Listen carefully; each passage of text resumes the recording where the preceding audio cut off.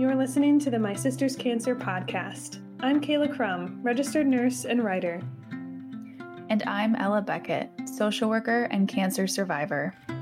We're sisters on a mission to care for the cancer community through the sharing of real-life stories, a sprinkle of sass, and lots of support. Join us in a new kind of pity party. It's a pity so many of us carry the heavy burden of cancer alone, so let's make it a party and carry it together. Welcome back to the My Sister's Cancer podcast. I'm your host, Kayla Crum, here with my sister, Ella Beckett, and we're so glad you're joining us today.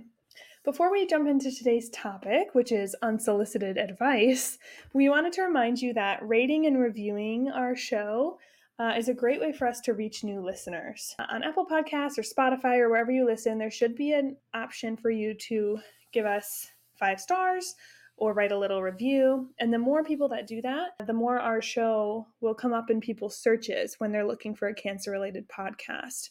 So if you enjoy the show, it would mean a lot to us if you would take a minute. It doesn't have to be long, just a sentence or two, and write a review of the show so that other people can find it and benefit from it as well. So today, we are going to cover unsolicited advice while you're in the treatment phase of cancer. Everything from advice on your body to your future life choices sometimes gets thrown at you during this incredibly difficult time where you probably don't need your acquaintances' advice without asking. So Ella, I feel like you're probably, unfortunately, a bit of an expert on this. Why don't you tell us about it? Yeah, so I think when you say unsolicited advice, specifically in the treatment phase, what first comes to mind is when I was first diagnosed, there were people who gave their opinions on things to try or directions to go. And I think we've alluded to this on a previous episode, but people, suggesting things like, oh, well, if you just do this smoothie detox and these things, then maybe you can avoid having to do chemo, or, have you tried these essential oils that if you just rub them in the right spot for a certain amount of time, then you'll be cured. Now, I want to preface this by saying that our intention is not to just completely bash holistic or alternative medicine, because I do think there is some value for sure in a lot of those things. But I think it's just difficult when you're handed this diagnosis. You really don't know what's going on or what the treatment is going to look like. And then you have all these people in your life who, whether they do have some experience with an illness such as cancer or they don't, feel the need to insert their opinion on what might work well for you and could possibly cure your cancer. I think people mean well. I think people are scared deep down and want to be in control, right? So maybe there's someone who's really into essential oils or smoothie detoxes and they feel like that's keeping them healthy, etc. And so if I keep it out here, it can't happen to me because I'm doing this health and wellness journey type of thing, which if they really sat down and thought about it, that's kind of an insult to the person with cancer, basically saying well, if you had only done my wellness program, you wouldn't be here in this situation. Mm-hmm. I don't think they always mean that, but that is sort of the underlying message. And it's just really infuriating to have people who have no medical training or even official complementary medicine training try to tell you what they learned on a blog or, what worked for their great Aunt Hilda, as we've said on previous episodes. Something that I see a lot on the internet, Ella, is people saying that sugar feeds cancer cells and that a lot of people get told during cancer not to eat sugar. Have you experienced that at all? I was a little surprised by that when I started joining these cancer communities online. Oh, I've definitely heard that. Yeah. And I remember pretty clearly, I don't think people explicitly said that to me when I was going through treatment or when I was newly diagnosed. But I do have this vague recollection of me realizing that and trying to be conscious of what I was eating, which can also, be very harmful if you lean too much into that, completely cutting out sugar or anything like that. But yeah, I mean, I think what you were saying earlier made me think too of like, there's the whole question of like, well, how did I get cancer, right? And so I think sometimes like some of this unsolicited advice would like bring that up in me. Like, was it something that I did? Like, did I ingest chemicals that I wasn't supposed to? Or did I, like we've mentioned before, the example of like I went to a tanning bed a few times, right? And it's like, no, it wasn't skin cancer. But of course, your brain kind of goes there. And then when you're having these people kind of saying, you know, well, if you just did this or have you tried this, like you were just saying, it almost makes me feel like, oh my gosh, like, did I do something wrong? Have I not been doing these healthy things? Like, was I not taking care of myself? It's really a windy, not healthy path to go down. I'm guessing most of the people that gave you advice had not actually had cancer themselves, right? I would say that's correct. Yeah. Because I'm sure there are complementary medicinal options that have helped cancer patients, and we're going to talk about some of those in a minute. But the vast experience from Ella and from other cancer patients we know and survivors is that people just come out of the woodwork to tell you how to fix it, and they aren't cancer survivors and they aren't medical people. As if you haven't consulted with a doctor and like really thought hard about your treatment options, you know. It's almost insulting to be offered these quick fixes when you're doing your best to make the best decision for your health, and it's overwhelming and you're trying to trust the experts, and maybe you've even gotten a second opinion like from another doctor, as if you didn't give thought to how best to take care of yourself. It's just insulting. Did you receive any advice from your medical team that felt a little bit like this? Not necessarily complementary medicine, but maybe from the social workers or the PT or whatever that felt sunshiny or impossible? Or was that not really something that you dealt with? Do you mean in general or like specifically related to treatment options? Like, are you saying just unsolicited advice in general? I guess in general, one memory that came to mind for me is, I mean, granted, you were taken care of in a children's hospital, Yeah. but you had to stay hydrated, and one of your nurses treated you like you were about 10 years younger than you are. And I don't know, you had some sort of water bottle or something, and she said, "Oh, if you drink it out of this water bottle, that'll make it more fun," or something like that. And it's just like she was trying to motivate you to drink water and like tell you, you need to have 6 of these a day. How fun. Like something really crazy. I was like, she's 19, but okay. Yeah, I think that's a really good example of it. I'm trying to think if there were any other standouts, but I mean, again, I feel like even in those situations, I just have to remind myself that like my care team wanted what was best for me. So even if it came across as like condescending or just like eye rolling, at the end of the day, like they were just trying to take care of me, you know? In that Yeah. moment, I was not thrilled. But she was just trying to get me to drink water. Read the room though, right? Yeah. Know your audience.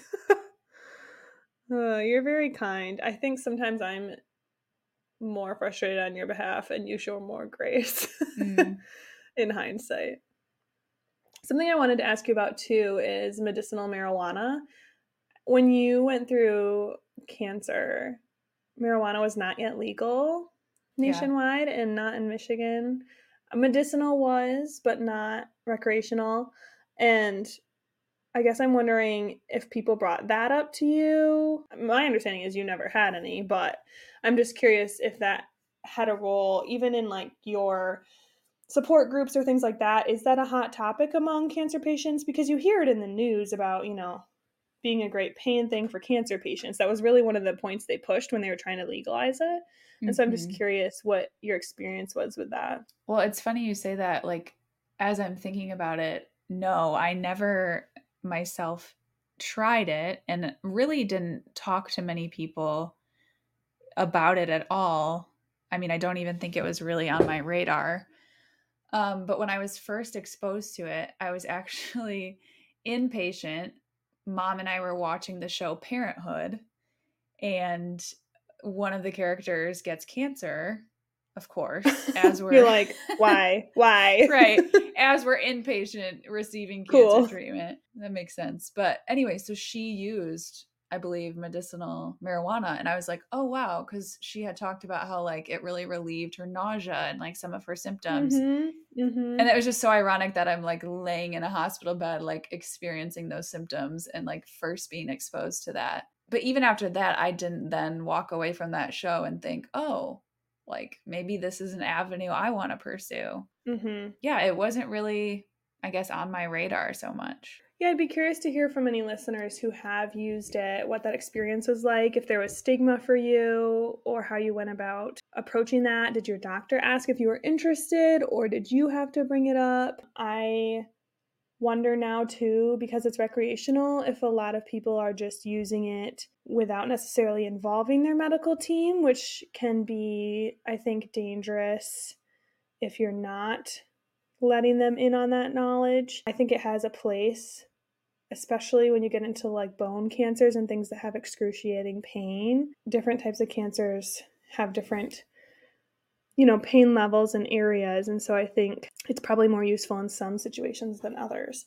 But I'm curious now that it's legal, if that's become an issue on either the nursing side or the patient side. I'd love to hear from any listeners if they've had experience with this. I do want to mention too, there is some evidence, and we'll link up in the show notes, but for complementary medicine in general, they used to call it alternative medicine, and I think we're moving towards calling it complementary, meaning you don't have to decline chemotherapy to also engage in something like acupuncture or meditation and yoga, things like that. And I do think that there's something to be said for not just doing one or the other. There's some literature out there that doing Tai Chi and meditation can actually make your blood cell counts go up if you're like working on that de-stressing and lowering that blood pressure and all of that with a deep breathing, getting a lot of oxygen in your body.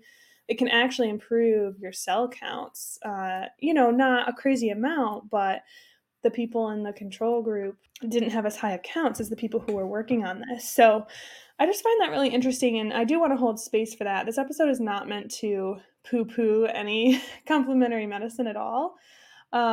There's some that has more evidence than others, I will say.